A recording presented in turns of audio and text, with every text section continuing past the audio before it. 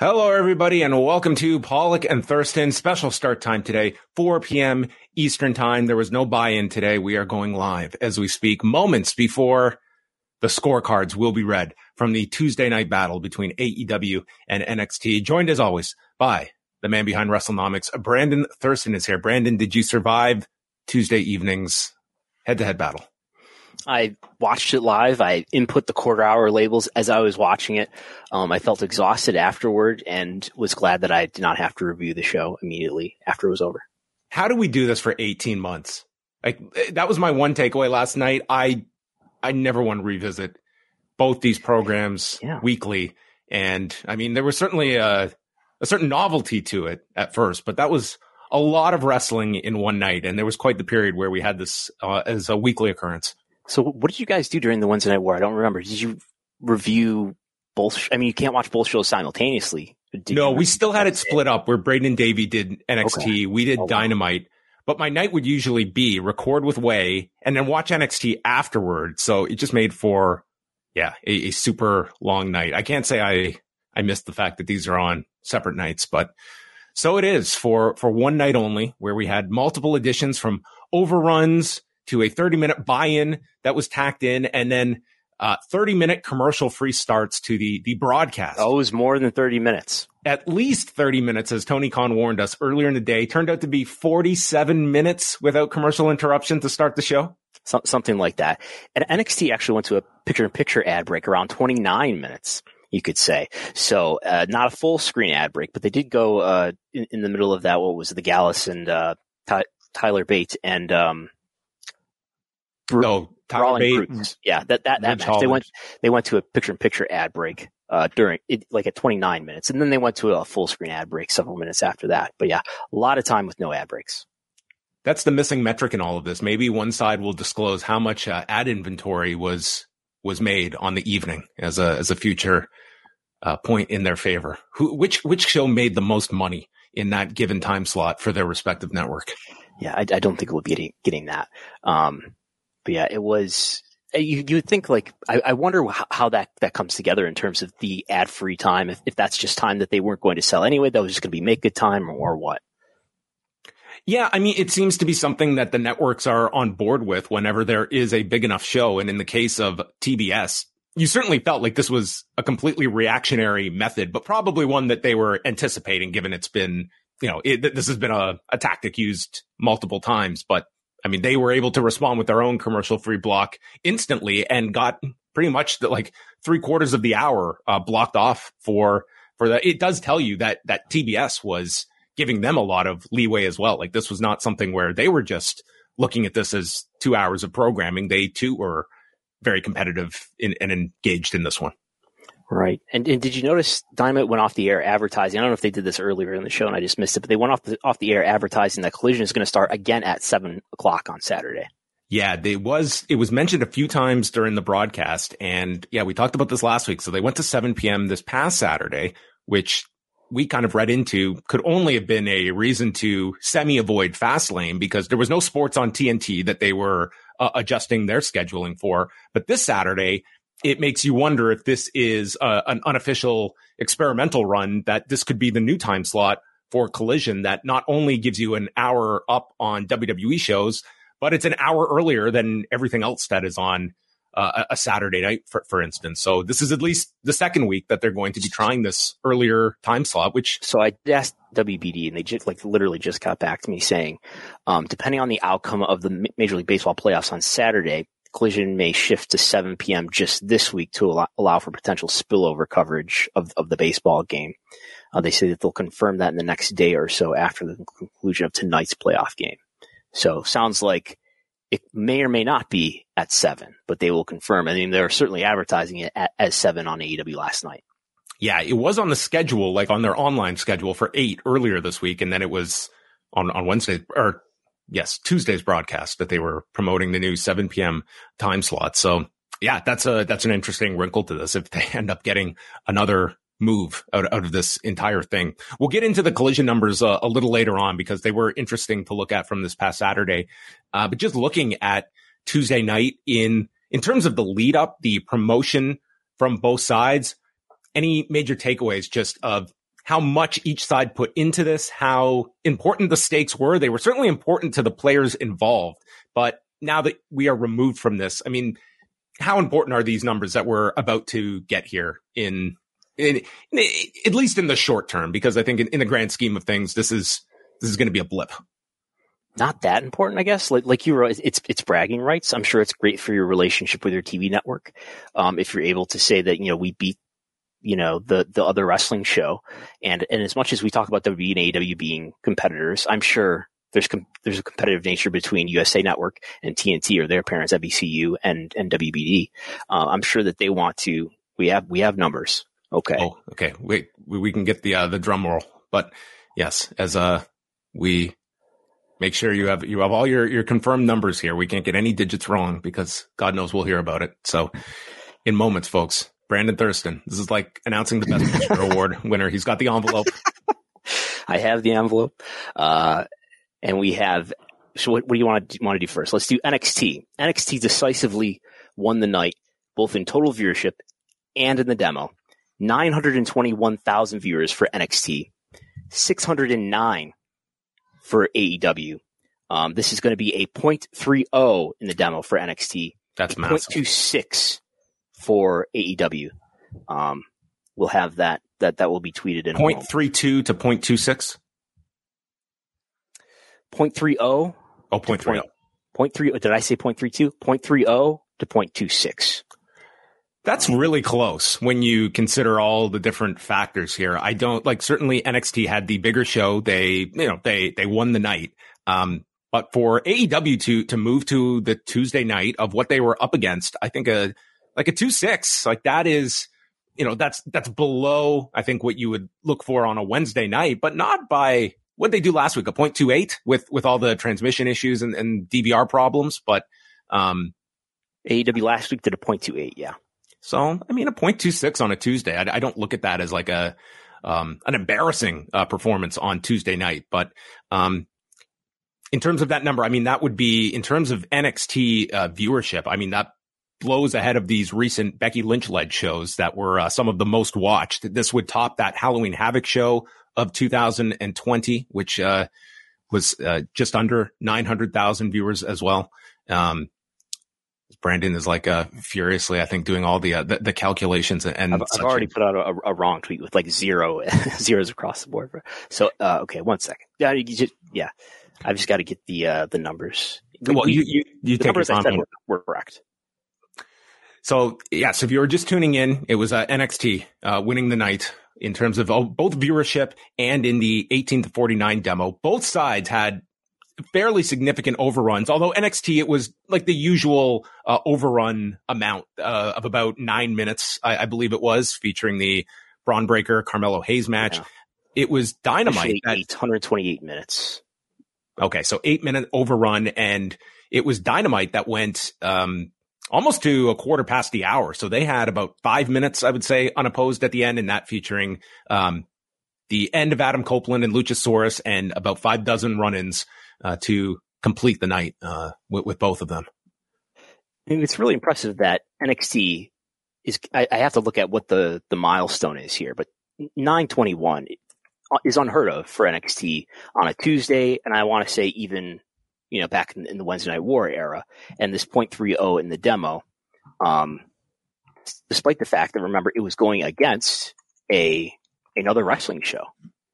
Yeah, I'm just looking here that historically for NXT, this is their first year. So throw out the first 2 weeks that they were on the USA Network was September 18th and 25th of 2019. Both those shows topped 1 million viewers. Then AEW starts October 2nd, and they only surpassed 900,000 viewers once that year.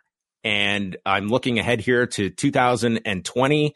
And I mean, they're never hitting 900,000. So this, unofficially the viewer count was how much again? 900 and what?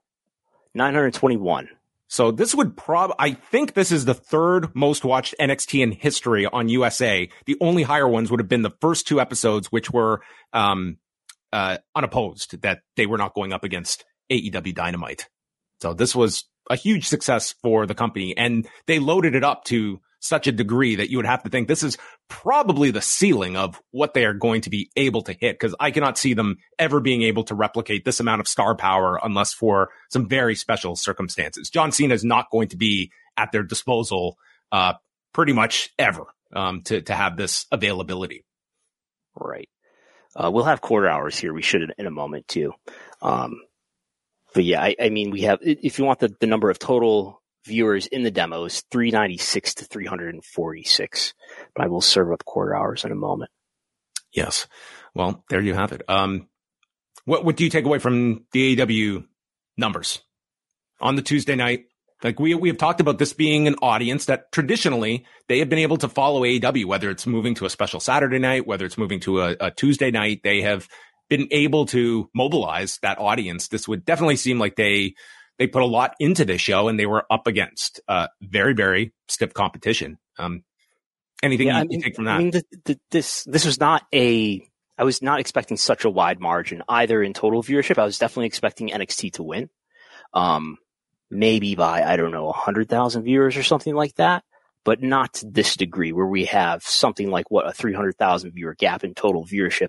And I expected the demo to be closer than this. I mean, we certainly got the impression that WWE wanted to make a statement here and say that, you know, you won the Wednesday Night War, and we want to downplay that as you just being our developmental and giving them a head-to-head battle against their show that was just loaded with main roster content, to make a statement to say, hey, this is what it's like to go against the main roster of WWE, I think was the sort of the intent here. And we also here, as I am getting, so in Canada, I know everyone is at the edge of their seats to know who won in Canada. Well, it was kind of were they actually going head to head in Canada? They weren't, because NXT was only streaming on Tuesday night because Sportsnet 360 went with the Major League Baseball playoffs over NXT. So AEW was you know what? Oh, man, did I really lead that one up? So we had Thanksgiving on Monday. So we are on the holiday schedule this week. So the numbers I was just sent was for Raw on Monday night. I got to wait till tomorrow to get the AEW numbers. So sorry for that anticlimactic buildup. But yes, once again, NXT 921,000 viewers, 0.30 in the demo. Dynamite 609,000 viewers and a 0.26. Yeah, it's quite more illuminating here as I associate it with the WrestleNomics tweet and graph attached to it. I mean, they really did dwarf them in viewership. I would look at the 18 to 49 demo as, I actually thought it was closer than it was going to end up being, but the viewership, I mean, that was a massive gap in NXT's favor. Okay. And we will await, further breakdown of these numbers. But yeah, it was a great number for NXT, and they loaded things up with every star that they could imagine. And I guess the question will be what they come back with after this. Does this at all serve as a boost for NXT? Like, it's been a pretty well received product for some time now, and this is probably for fans of just your Raw or SmackDown that, if ever there was a week to sort of check in and see what NXT is doing, this was it. And if there was enough that this leads to, NXT being able to stabilize a bit on its own, or if this is just right back to normal levels next Tuesday. So we have, I'm going to put it on the screen in a moment. It looks like in the demo even, there's only one quarter where Dynamite beat NXT in the demo for one quarter, and that is the third quarter of the show, which had the ending, last few minutes of the Jericho and Powerhouse Hobbs match, the Adam Cole video, and the beginning, most of the Orange Cassidy and Rey Fenix match. Beyond that, it's other than that, it's a shutout in the demo even. And I haven't looked at total viewership yet, but I expect it's going to be even more decisive for NXT. Yeah, I'm very curious as well about the 18 to 34 breakdown as well. That's been an area that NXT, I mean, you have kind of documented like how much NXT has grown that, particularly among men in that younger demo over the past year. And that's certainly, I mean, Shawn Michaels has stated it as much, like that is the primary focus of NXT at the moment is that particular demographic. And I think that's another feather in their cap to be able to claim that audience in a head-to-head setting. Yeah. So here's quarter hours for the demo. Look at this. Look how fast this man works. And my overrun arrows are not correct yet. So ignore those that say 8 minutes for both. It was not 8 minutes for both. But pretty decisive, as I said. That third quarter is pretty, like, that jumps out at you, in terms of, like, there was obviously, if there was one segment you look at where there was a noticeable uptick for AEW, that was it. This is where, so as Brandon has it listed here, the ending of Chris Jericho and Powerhouse Hobbs, the Adam Cole, Roderick Strong segment, and then Orange Cassidy and Phoenix, the start of that picked up, what is this? This is total viewership now. Yeah. A shutout for NXT in the quarters. NXT leads AEW in every single quarter, including the overrun, which is not a quarter. It's something less than a quarter, but so 9 minutes for NXT, 14 for AEW. High quarter in total viewership for NXT is the quarter that had the backstage stuff with, Tony D'Angelo, Channing Lorenzo, Cody Rhodes, Baron Corbin promo, and then the beginning, most of the Dominic Mysterio and Ilya Dragunov match. So that is the first quarter, was larger, nearly 1 million viewers for the first quarter with Cody Rhodes, 991,000 viewers. Both of them started out at their peak, right? Because we have 731 at the beginning for Dynamite also, which had the Christian promo and the Bryan Danielson and sort of Strickland match.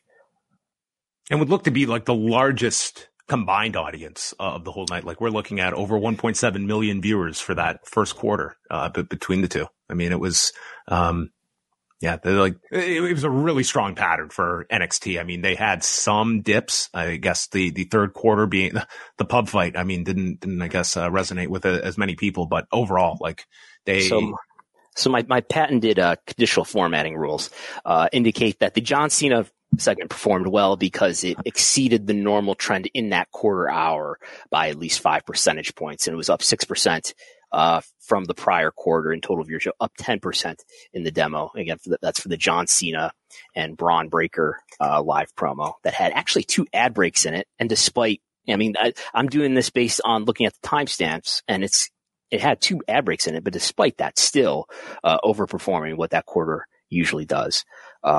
If we look at Dynamite, I don't know if there's anything remarkable here. We've got the latter part of the Jay White, MJF, Juice Robinson live promo. That's getting a lot of attention today. Up 1%, but doing a lot better than that quarter hour usually does, for Dynamite when it's on Wednesday anyway. Yeah, I'm just looking at this. Did the Tony Storm video hold people during that picture-in-picture? It looks like, I don't know. You want that right there. Quarter hour 4, where viewership declined is 12% for the first quarter hour that had any ads in it.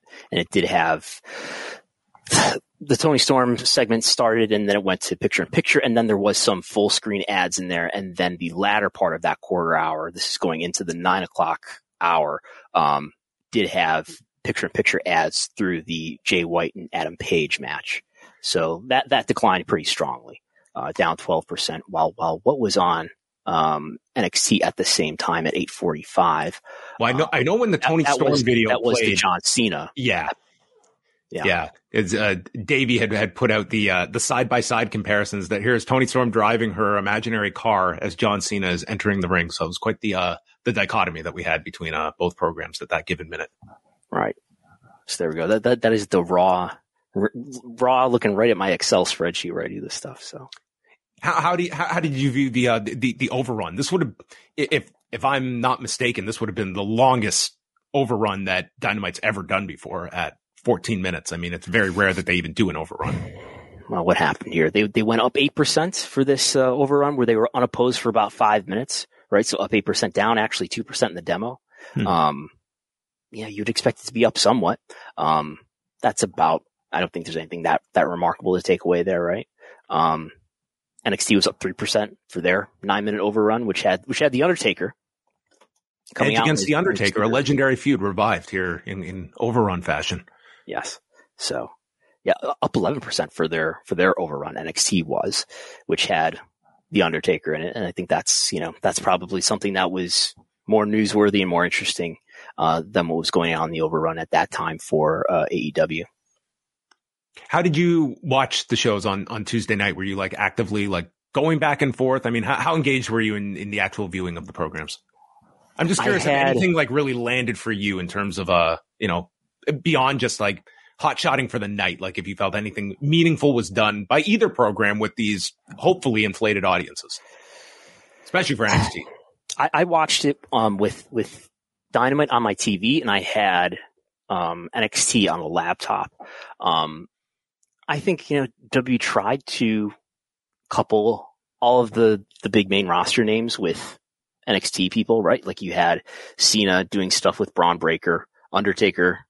I don't know if that helped Braun Breaker for him to get chokeslam, but Undertaker doing stuff with Braun Breaker, and Undertaker kind of, raising Carmelo Hayes' hand at the end. Cody, doing stuff with Ilya Dragunov, who's their champion, and LA Knight doing stuff with Ilya Dragunov. So it wasn't at least like main roster people doing stuff with main roster people, and Asuka, working with Roxanne Perez. So I think they made an effort to try to give people the rub. Did it really make a huge difference for these people? I don't know. I mean, I guess we'll see in weeks to come if these ratings sustain as they've been doing really well lately. NXT is up tremendously, say year over year. Is this going to mean that NXT is going to be able to sustain an even higher rating than it was doing before? I would be skeptical of that, but it certainly doesn't hurt.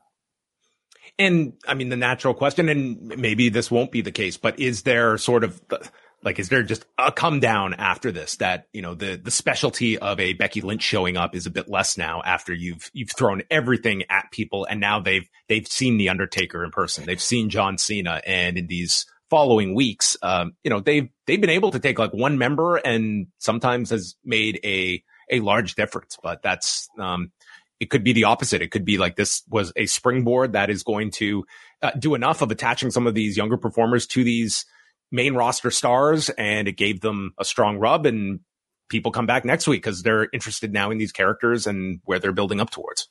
And not much Becky Lynch. She was in a video, right? That was the extent of it. I was expecting maybe an in-person appearance, but with everything else they had going on, it wasn't like you were left, feeling like there wasn't enough on the show. You got Shotzi on commentary as well, unannounced. So yes, Solo Sikoa running. I mean, they had plenty of surprise. I mean, honestly, they probably could have spread this out for 2 months between all these people that they had on this one night on NXT, but it was all out, and they got their desired outcome. This would have been a really tough pill to swallow if they were, I didn't think there was a prayer of them losing really either side, but the demo was, to me, the only one that AEW would be able to threaten, and it was a comfortable win. And Robert Sedman, who's at Sports TV Ratings on Twitter, reporting the rest of the sports TV ratings here. We had one baseball game. Orioles and Rangers, which was in prime time opposing these games, led. It did a 0.88 in the demo, 4.1 million viewers. The NHL, beginning of the NHL season, right? Which was on ESPN, Chicago and Pittsburgh, doing a 0.51 in the demo, 1.4 million viewers. So that's lower total viewership, but higher in the demo. And then there was an earlier game with the Twins and Astros in the afternoon, pre-show, and then NXT. So NXT was more highly viewed in the demo than the late NHL game between Seattle and Las Vegas.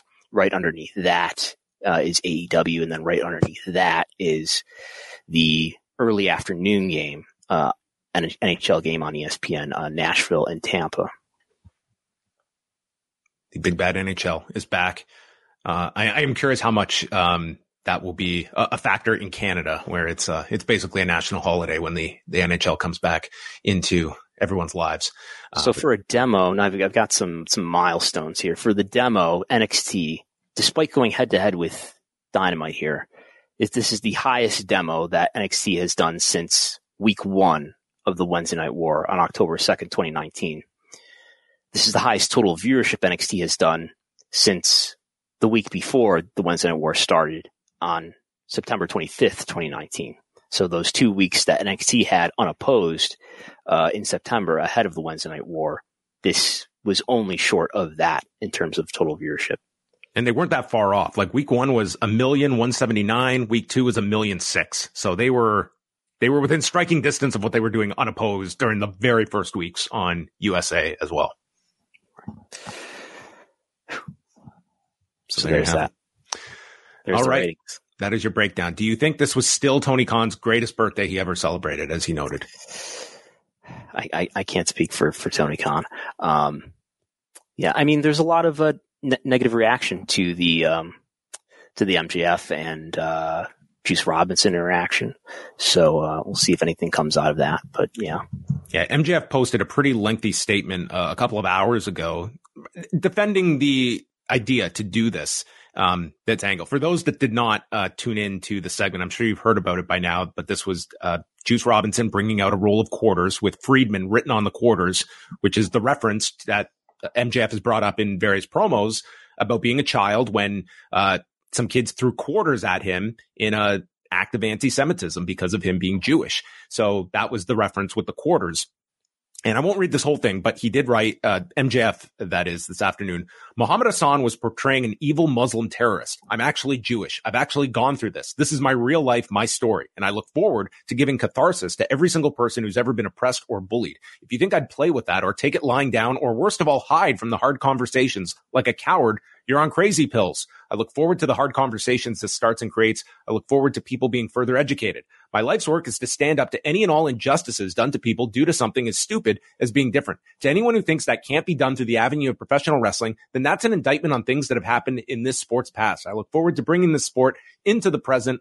I look forward to knocking Juice Robinson's teeth down his throat. So this is obviously, he is very confident in telling this kind of a story in a professional wrestling setting. I think anyone that is, feels, inclined to be very negative towards this in a pro wrestling setting has more than enough, evidence to support that skepticism. And I think with the timing of it this week, that it's almost not so much as however you want to frame this and where stories can go in a professional wrestling setting. If you are a pro wrestling company, if you're a broadcaster, are you comfortable with several of your heels being portrayed as anti-Semitic, however you want to define pro wrestling in the entertainment genre?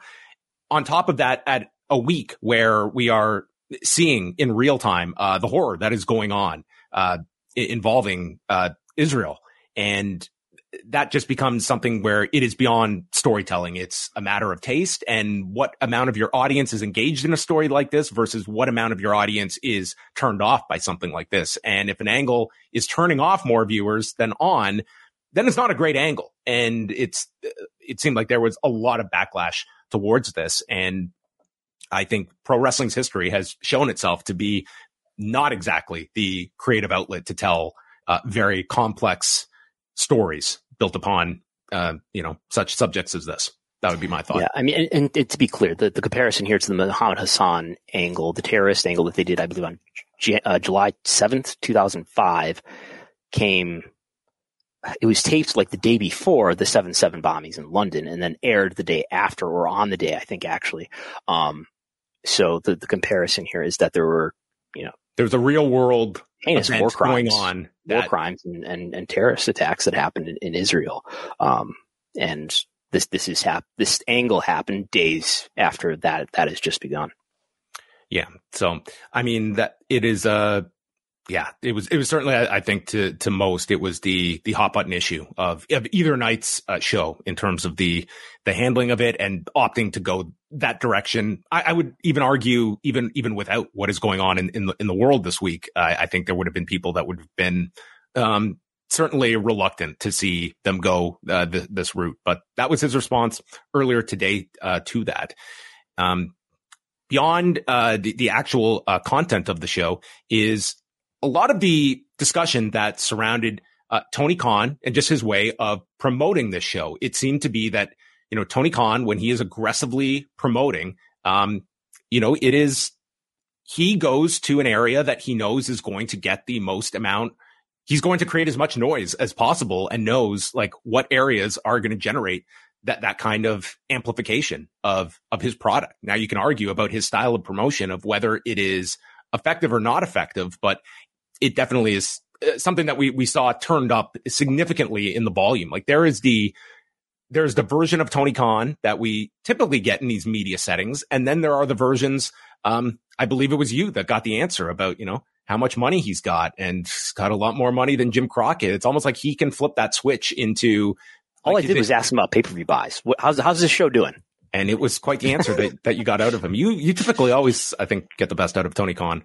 And yeah, I think it's really like he just turns into Dana White. I think that's sort of the mode he turns into. But it's seeing the juxtaposition. It's that Dana White, whatever you want to think about the man, I think everyone believes that's the way he is 24/7. And with Tony Khan, we get many different versions of him when it comes to his style of promotion. Yeah, we get an animated, hyped up version of Tony Khan sometimes talking about when he's mad about something, when he's trying to, run, a counter message against somebody. Like he was mad, I think, at Eric Bischoff for saying that CM Punk wasn't a draw, and he started pounding on the table and stuff like that. And at other times we get a very evasive, Tony Khan that wants to say a lot of things, but doesn't really want to actually, say much. I don't know. I wouldn't think about Dana White, but like, I feel like Dana White is, you can say a lot of bad things about Dana White, but I think he's at least, I feel like when I hear Dana White speak, he's telling me what's on his mind. And I feel like with Tony, you rarely get what's on his mind, except for in these weird outbursts, when he feels like he's facing adversity, I guess.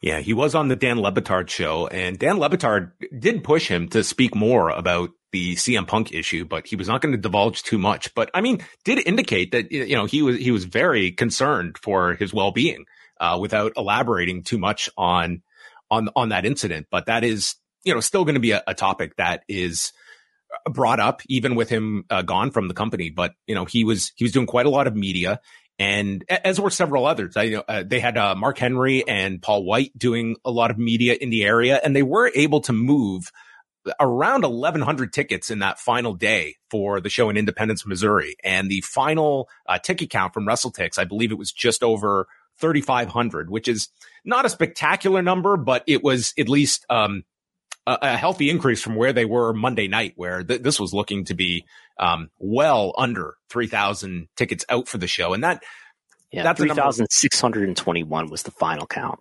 Yeah. So, I mean, at this stage of the game, that's, I guess, a relatively average number for AEW, but not a tremendous number by any stretch. And those to me are like, as much as this was a big show, I would not be overwhelmed with what ticket movement there was for this show.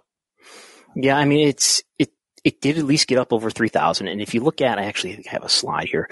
If you look at what they did previously in Independence, Missouri, they previously did on March 22nd, 2023. So earlier this year, they did 3,912. So a few hundred more.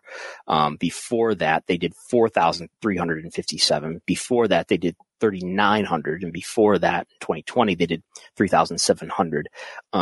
This is by a slight margin, the lowest number that they've done in this building, which, I mean, I guess it tells you how much of a draw Edge is here. He's not going to be this transformational star to this company that CM Punk was.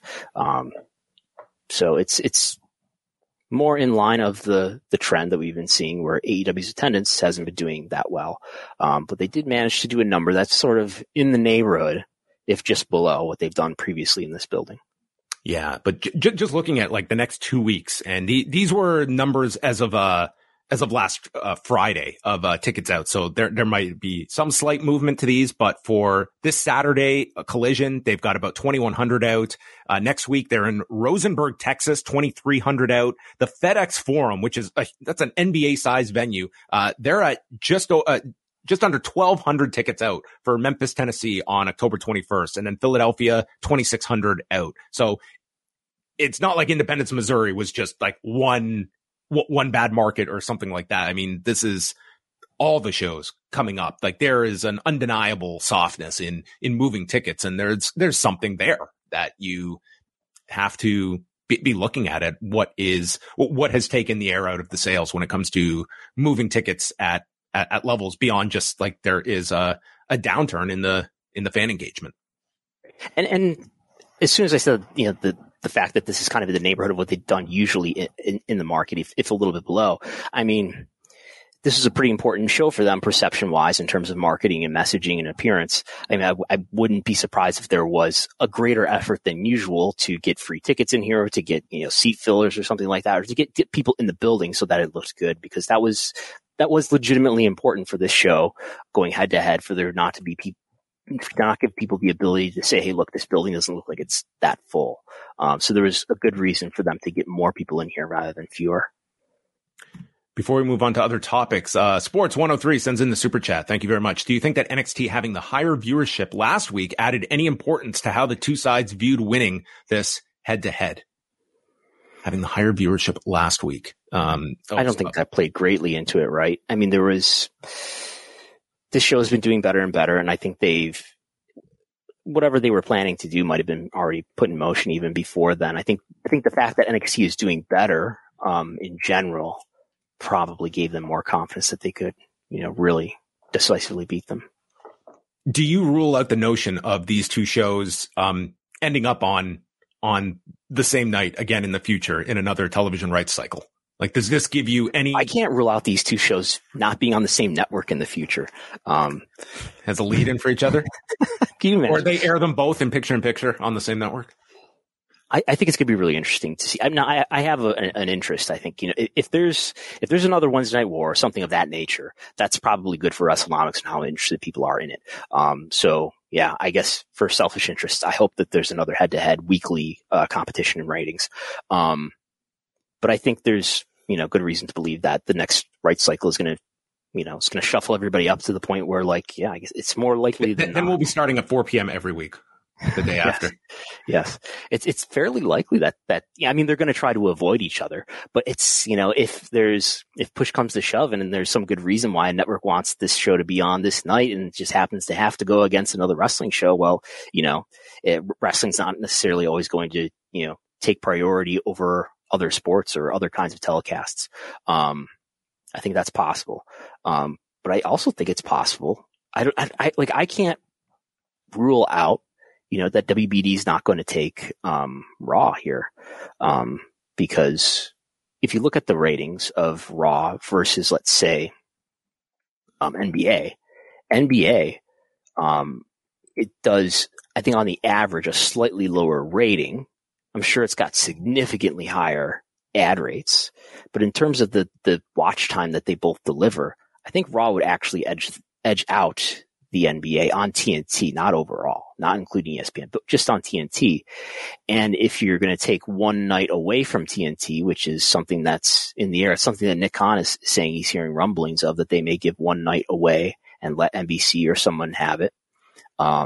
It might make a lot of sense in terms of being cost effective, just like how we talk about AEW being a very cost effective program. It might be really cost effective in WBD's view to maybe take Raw and give it a slight raise, or maybe give it a 50% raise over what it's getting currently, and it's $265 million. And you get a year-round show that delivers lower ad rates than the NBA, but probably more watch time. Maybe that's something that makes sense. Only Gunnar Weidenfelds can really decide, I guess. Yeah, and it also raises the question, too, about the viability of Tuesday nights on top of it. If you're looking at Raw staying on Monday, regardless of network, if I'm USA, to me, Friday is just, I think there's so many reasons against it versus other opportunities during the week. Tuesday being, I think, a great way to funnel people from Monday to Tuesday rather than a Monday to Friday. I think that, I just see SmackDown as this thing that it can be plugged into whatever hole you have in your schedule. And I don't know if Friday would be that night for it, but whether it's a Monday, Tuesday, that would certainly, I think, benefit a WWE production schedule. But we could also be talking about a world where NBC Universal does not have Raw and SmackDown is their prime wrestling content. And we talked about this a few weeks ago on WrestleNomics Radio. And tell me how dumb of an idea this is. If I'm WBD and I'm the executives there, and if I really understand wrestling, if I took Raw, right, that's the one that's available, and maybe NXT as well, and put it on TNT or TBS, if WWE and AEW would work together, that would sure do great live event business. Network doesn't necessarily care about that, but I think if there was some sort of interpromotional interaction with these two companies, which is a huge if in terms of they can even trust each other and cooperate, but there would clearly be a ratings synergistic effect if you had talent, appearing on either. And WBD seems to be the one that would have the power to make that happen. Just looking at this head-to-head ratings war that we had last night, there's tremendous interest, and there's, the sum is greater than the parts here. Or what's the expression? I'm trying to say that there's greater interest in wrestling in general on a night like this, where, I don't know, what were the two numbers that we just looked at? 921,000 plus 600. I mean, that's a number on the level of what Raw does, or better than what Raw is doing currently, on Monday night against 0.56 if you're, adding the two demos together. Yeah. So, I mean, they're the ones who would have the power to maybe get them to work together. And there's clearly a synergistic effect there that only you can unlock. You can't unlock it if you have one and not the other. So is that something that I should just, stop thinking about? Or is that, is this like a legitimate idea if, David Zaslav can realize that there's really an opportunity there, or there are other hurdles, and things, in the way to even prevent that from being a realistic possibility?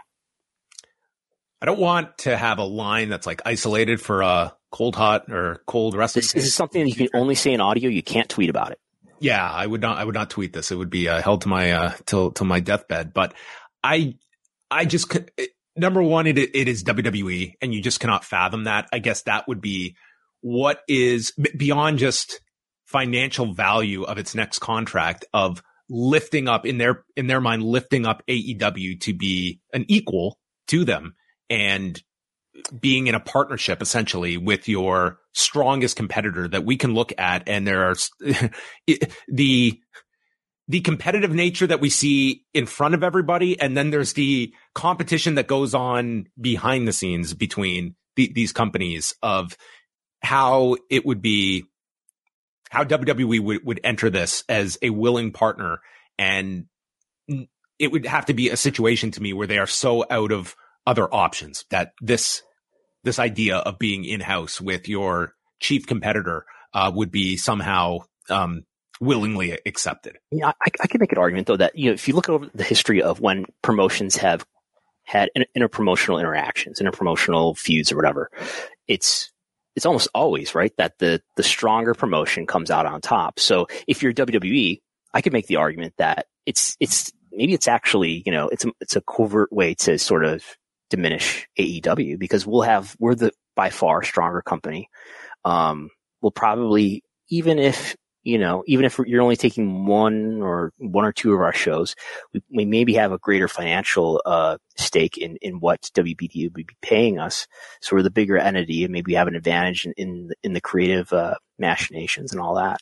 So maybe you end up with a diminished AEW in some sense afterward. But then again, we're talking about an AEW that is, controlled by a billionaire, not UWFI or something like that. And also would be in such a way that, for AEW to be incentivized, like their next television rights deal, I mean, it should be of a level that securely puts them into a level of profitability that is going to make them, the second largest revenue generating wrestling company in pro wrestling history. What this next contract should represent for them. I don't know if it's, to me, this next contract for AEW, it truly does represent like the point of, like, the talk of AEW's demise sort of has to be shut at a certain point once they are comfortably profitable and you have this amount of revenue that is guaranteed every year. Yeah. If the deal is big enough, and what does that mean? I think it has to be well over $100 million a year. Maybe something closer to, a $200 million a year deal over the course of 5 years would be the $1 billion deal that CM Punk sort of vaguely alluded to once, and that Tony actually himself, sort of alluded to it as well, at one time. So yeah, I think it has to be about 150, something like that. And you can always adjust your budget and things like that to get under. But yeah, it has to be something, I think, well over $100 million a year. You're getting everybody now fantasizing that final Nitro. The contract said Khan, but not Tony Khan. And out walks Big Bad Nick. the next figure on our television screens. Yeah. They definitely don't want to. I mean, Tony, and I guess that's it. You don't want to punch down, but Tony's glad to punch up. Like, Tony will say stuff on the record, and what we get from the WWE side is, so and so close to the situation said that they really want to show them that they only beat our developmental league. How does WWE trumpet this ratings victory? Do you sense them acknowledging it in any meaningful way? Like, I think if it was the other way around, I think AEW, and I would think that they should do this, would be making a huge deal about like a victory, but the other way around, like, as you mentioned, like punching down. Like, do you see WWE at all mentioning this? Or the most watched wrestling program anywhere on Tuesday night was NXT? I mean, I would have to look around. We're on the air right now, but I would think you let the media do it. And maybe you give the media information to make sure that they get out the points that you want them to get out. And, I think it's no coincidence that at times when W does a really good rating, I'm not the only one who can get access to ratings data, that more people do, and, can say that, WB did, X% better than whatever comparison point. Okay. Well, if Nick Khan wants to StreamYard link, we can make that happen. We're on the air for another 15 minutes or so. But another super chat here from Louie. Thank you for sending this in. MJF and Adam Cole segments get big ratings. Why? I hate it. Am I out of touch? I do see some backlash online, but that's seemingly a vocal minority. Well, number one, I don't think you should always anticipate or associate your version of what is a good or quality segment with the numbers it generates. Sometimes they don't always correlate, but historically, I mean, especially MJF has been a meaningful difference maker for AEW. But any thoughts, Brendan? The quarter hours, you can't just look at 1 week of quarter hours or one instance of quarter hours to say that something is actually improving ratings or something like that. You want a preponderance, and there have been a preponderance of MJF and Adam Cole segments that have done well. Not necessarily these videos that we've been seeing lately in recent weeks, but their live promos in the ring, in the arena, on the show. Those, have, again and again occupied the crossover segment going into the second hour. And that's done really well on numerous occasions going back before All In. It's a more complex issue to talk about, whether the comedy that's happening and the goofiness that's happening with Adam Cole and Roderick Strong and the degree to which MJF's involved in that, whether that's really a good idea for business. There's some who would argue, look at the attendance. The attendance is not doing very well, is it? And the ratings are doing okay for Dynamite. The ratings are very stable. But I think, there's the point is the data doesn't give you a clear answer. Data. You would think that data would give you the definitive, absolute answer about whether something is good or bad. But data is just a light that you shine onto this object, and maybe it's a really powerful light that will show you everything that you want to know. But a lot of times it's a much smaller light, and you don't really get to see everything that you want to get to see to give you the answer that you want. We go to the great John Cena. How beneficial was the buy-in for AEW? This was the 30-minute online special that they did with Eddie Kingston against Minoru Suzuki. Whenever they're in need of a last-minute, that Minoru Suzuki, he's got like the red bat phone that is just linked to Tony Khan's iPhone, and he was there in the clutch. So this was streaming on X, on YouTube, various social platforms. I was watching it on YouTube, and it peaked by the end, just over 50,000 viewers. This is a global number, by the way. Global number, yes. And the ratings that we're talking about today are United States only. Yes. So to answer the question, I think minimal, if any. I think it is servicing your AEW consumer that was probably already had their viewing pattern set for the night if they're logging on a half hour earlier for more wrestling content. I don't know if it's directly changing anything other than it's a lead up. I would have been curious if TBS had gone to the extent of trying to start the show earlier, which was always something that Raw tried to do way back with Nitro, and they would go on at like 7:57 and trying to get the jump on people. We talk about overruns, not enough underruns. But to answer John's question, It was an extra match, and I don't think it played any factor. Obviously not, like, based on where we saw that first quarter for NXT. I mean, it was a huge quarter for them. Dynamite's first quarter was strong too, but it also had the Big Bang Theory as usual. Even on Tuesday night, Big Bang Theory offering that lead in for Dynamite. It's fine. There's no cost. I don't think there's any risk in doing what they did either. They're already there. They're not, I'm sure it doesn't cost them much, if anything, to just stream an extra half hour on YouTube.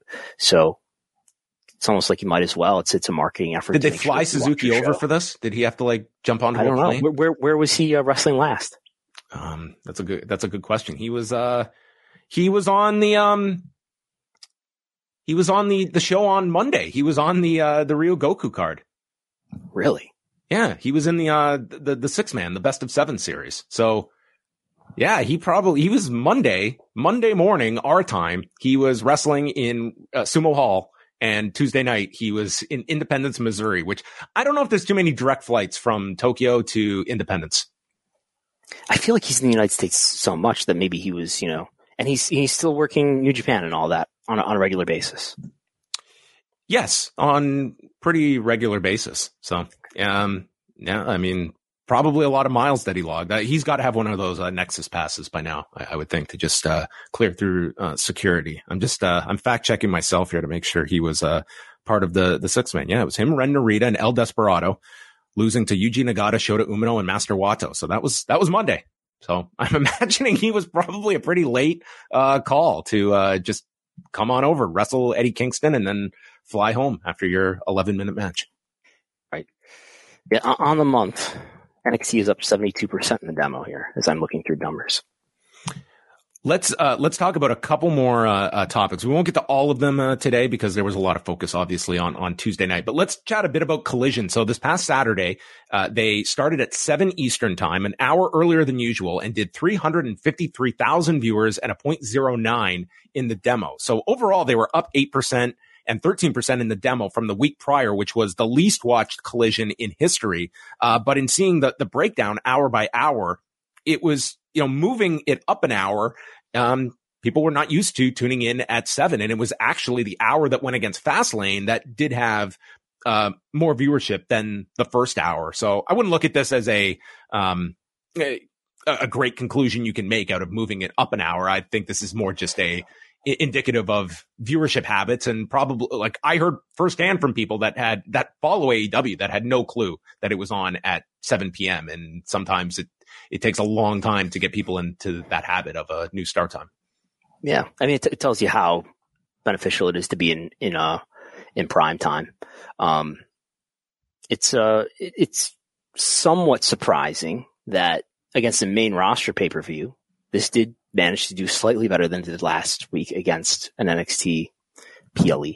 So yeah, I mean, it helped probably to some extent that they were on at 7 and not opposed by a WWE show. And it also probably hurt to some extent that they were 1 hour out of prime time. And then the hour that they were in, I'm sure they were hurt by the fact that they were going against a WPLE. So it's sort of all just sort of broke even, as you can see here on the chart, doing something like 25,000 extra viewers on average than they did the prior week. And then we had, next week, Collision is listed for 8 p.m. on TNT. And also, are you aware, Brandon? That's on the schedule. There's a Battle of the Belt special next Saturday. I did see that on the schedule. So another 3-hour night. Oh my goodness. That's going head to head with Bound for Glory. Not good for Impact Wrestling. Yeah, I don't think that's going to have a big impact on AEW, but yeah, probably Impact. UFC news. This is an interesting one. They announced on Wednesday that they will be going to Riyadh, Saudi Arabia as part of a Riyadh season next March the 2nd, in conjunction with the Saudi General Entertainment Authority. And why is that well known to professional wrestling audiences? Because WWE does business with the Saudi General Entertainment Authority. In fact, His Excellency Advisor Turki El-Ashiki, who's quoted, I don't know if he's quoted in here, but he's the one who's who's made this deal and who, it says the agreement for this event will be signed in the presence of His Excellency Advisor Turki El-Sheikh, who's the chairman of the board. He's the guy who held up the belt, the big green belt, with Braun Strowman, on the first Saudi show. And we've seen him in press conferences for WWE, also. So I would think that this is not just an event that they're going to run in Riyadh and just sell tickets to, but that there's probably some sort of site fee associated with this. What an assumption I think you are making. I think absolutely there's going to be. Is this this is quite the turnaround when you look at Ari Emanuel, although not an unexpected one if you have followed his public stance and how it has softened over the years. He famously turned a $400 million investment from the Saudi government away after the murder of Jamal Khashoggi in 2018. Spoke about this at length of like the concern he had for his life after this event. And in years past, I mean, he has just, he was recently on Freakonomics not too many months ago and spoke about the fact that, I mean, all countries do bad things was how he explained it. All these governments, they all do things. All governments are bad. Yeah. This is especially the ones that tax me. All one and the same, according to Ari Emanuel. And to the point, I believe one of the question was like, why did you give the money back? It's like, I don't even know why. I mean, it was, and here he is. And this was, I mean, first there was the question of Endeavor getting into business, partnering with WWE with this existing deal. But I mean, this, is further, like UFC has never gone to Saudi Arabia before.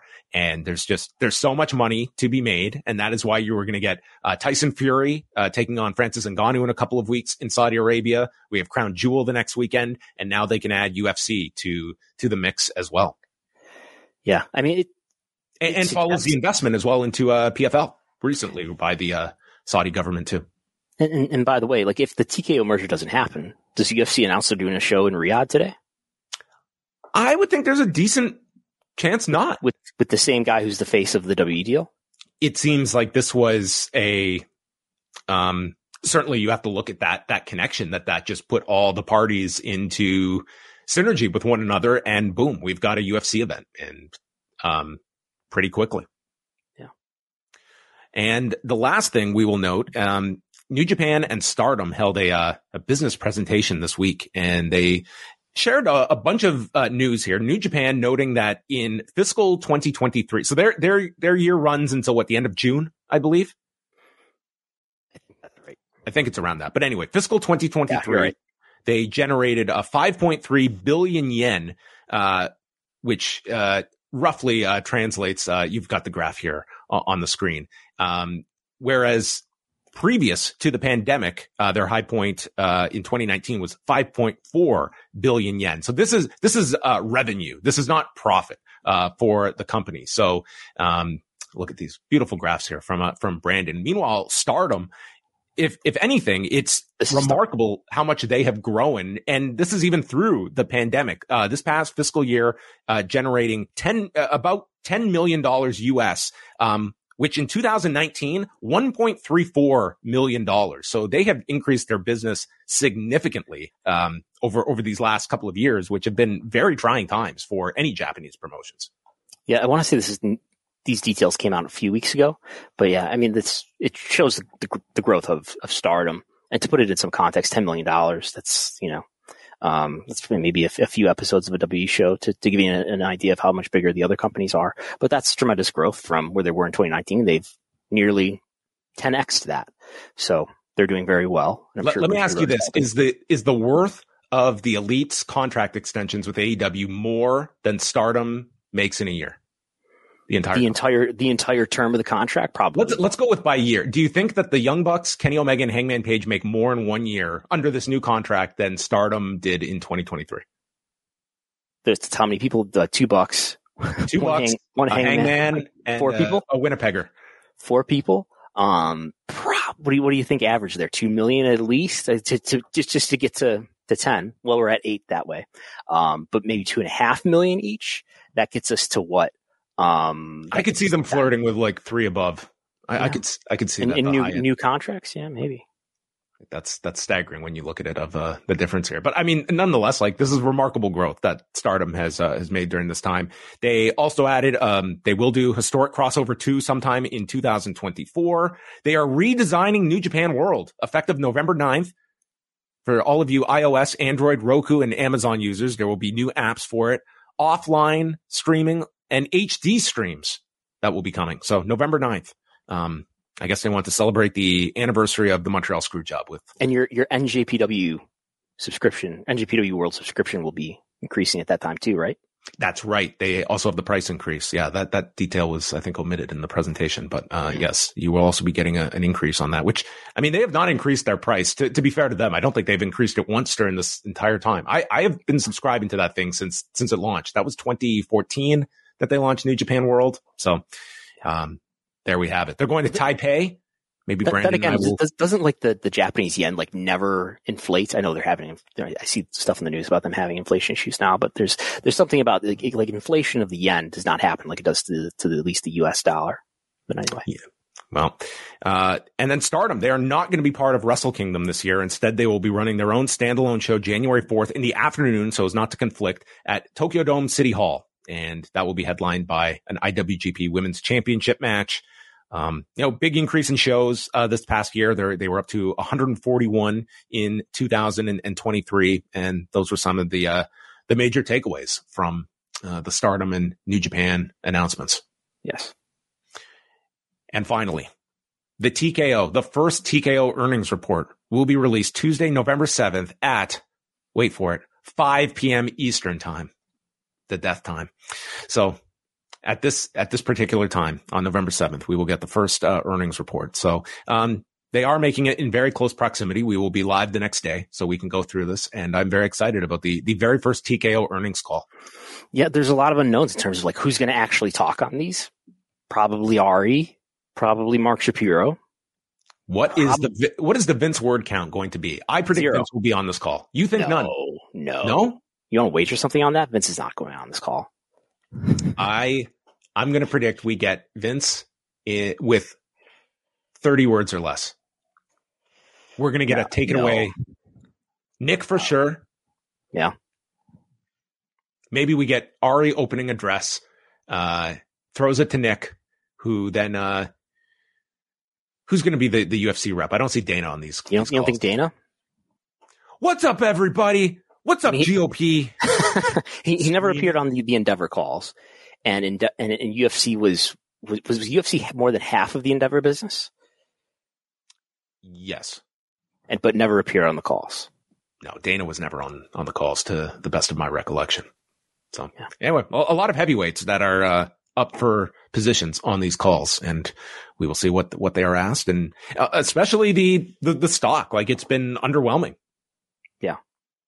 Stock has not been performing well. Brandon Ross of Lightshed wrote a piece about that the Saudi deal, UFC doing a show in Saudi Arabia, should give investors some reassurance, because it tells you that, well, they're willing to do business with UFC, so they're not trying to put UFC out of business necessarily with their investment in the Professional Fighters League, which is maybe a competitor to the UFC. Stock price is not exactly rebounding on this news, though. As I look here, the market is closed today, and this news did come out before the close of the market, so it was out there for a few hours at least. And the stock TKO still closed down 3% on the day. Yeah, that was a crazy reaction that they had after the PFL deal. 2%, excuse me. I think a lot of people figuring out what PFL was that same day. Yeah. All right. Well, there you go. You are all caught up to date. Again, the NXT ratings notes. It was NXT with a commanding victory, a 0.30 to a 0.26, and a much more sizable win in overall viewership, as it was NXT averaging 921,000 viewers and AEW Dynamite 609,000 viewers, as they return to their night of the week next week on Wednesday. And we will see if there's any fallout from this, whether there is a victory lap from WWE or memes aplenty from Tony Khan. Yeah. So, sorry if I sounded distracted on this broadcast. I'm trying to get like the ratings reports out and stuff, but the quarter hours will Brandon, be out. If anything, we should have had like a GoPro around your forehead just to see your process as you are taking in these numbers in real time. I had scripting issues this whole time. There were issues with NaN values, not a number values that I had to wrestle with. Oh my God.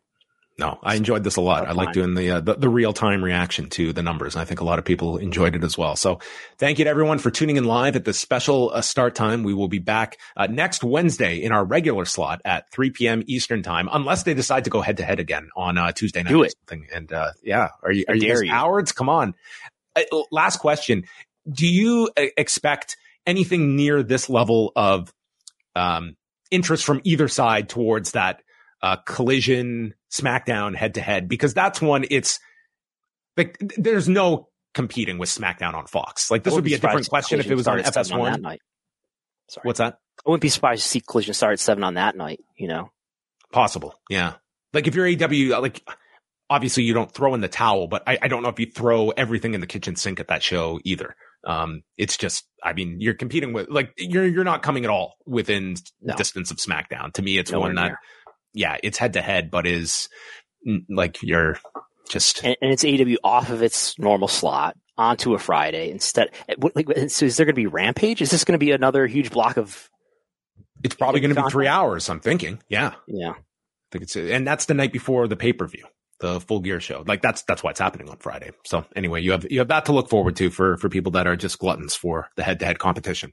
All right. That's going to wrap it up. But coming back this Sunday for members at patreon.com/WrestleNomics, it is Jesse Collins, Chris Gullo, and Brandon Thurston, as they will be bringing you all of the post head-to-head takes from all over the globe and making sense of what's happening in the wrestling business world. So that's coming up on Sunday. I'm not going to ask you what's coming up because the cycle moves at such a pace. We don't know on a Wednesday what's going to be making news on Sunday. I write the show on Friday usually. I make slides on Friday and then throughout Saturday as well. So it's a process that will begin in a couple of days from now. Well, I'm very excited to promote what's coming up tonight with John Pollock at postwrestling.com. Ladies and gentlemen, all viewers, listeners, coming up tonight, nothing. No show. Nothing. I'm off and I've taken in way too much wrestling. So that's going to be it. I'm not back until Friday night with Way. So you can tune into, Rewind to SmackDown. We appreciate all those that tuned into our attempt to review both NXT and AEW on Tuesday night. Obviously, transmission issues, not just affecting TBS, but yes, the post office too hit with, a lightning bolt of, connectivity as well. How's my connection been? It's been good. Crystal clear. Beautiful. Coming in. Fantastic. A+. Thank you everyone for joining us. And that is going to wrap up Pollock and Thurston for another week. So have a great week. We'll chat with you in 7 days.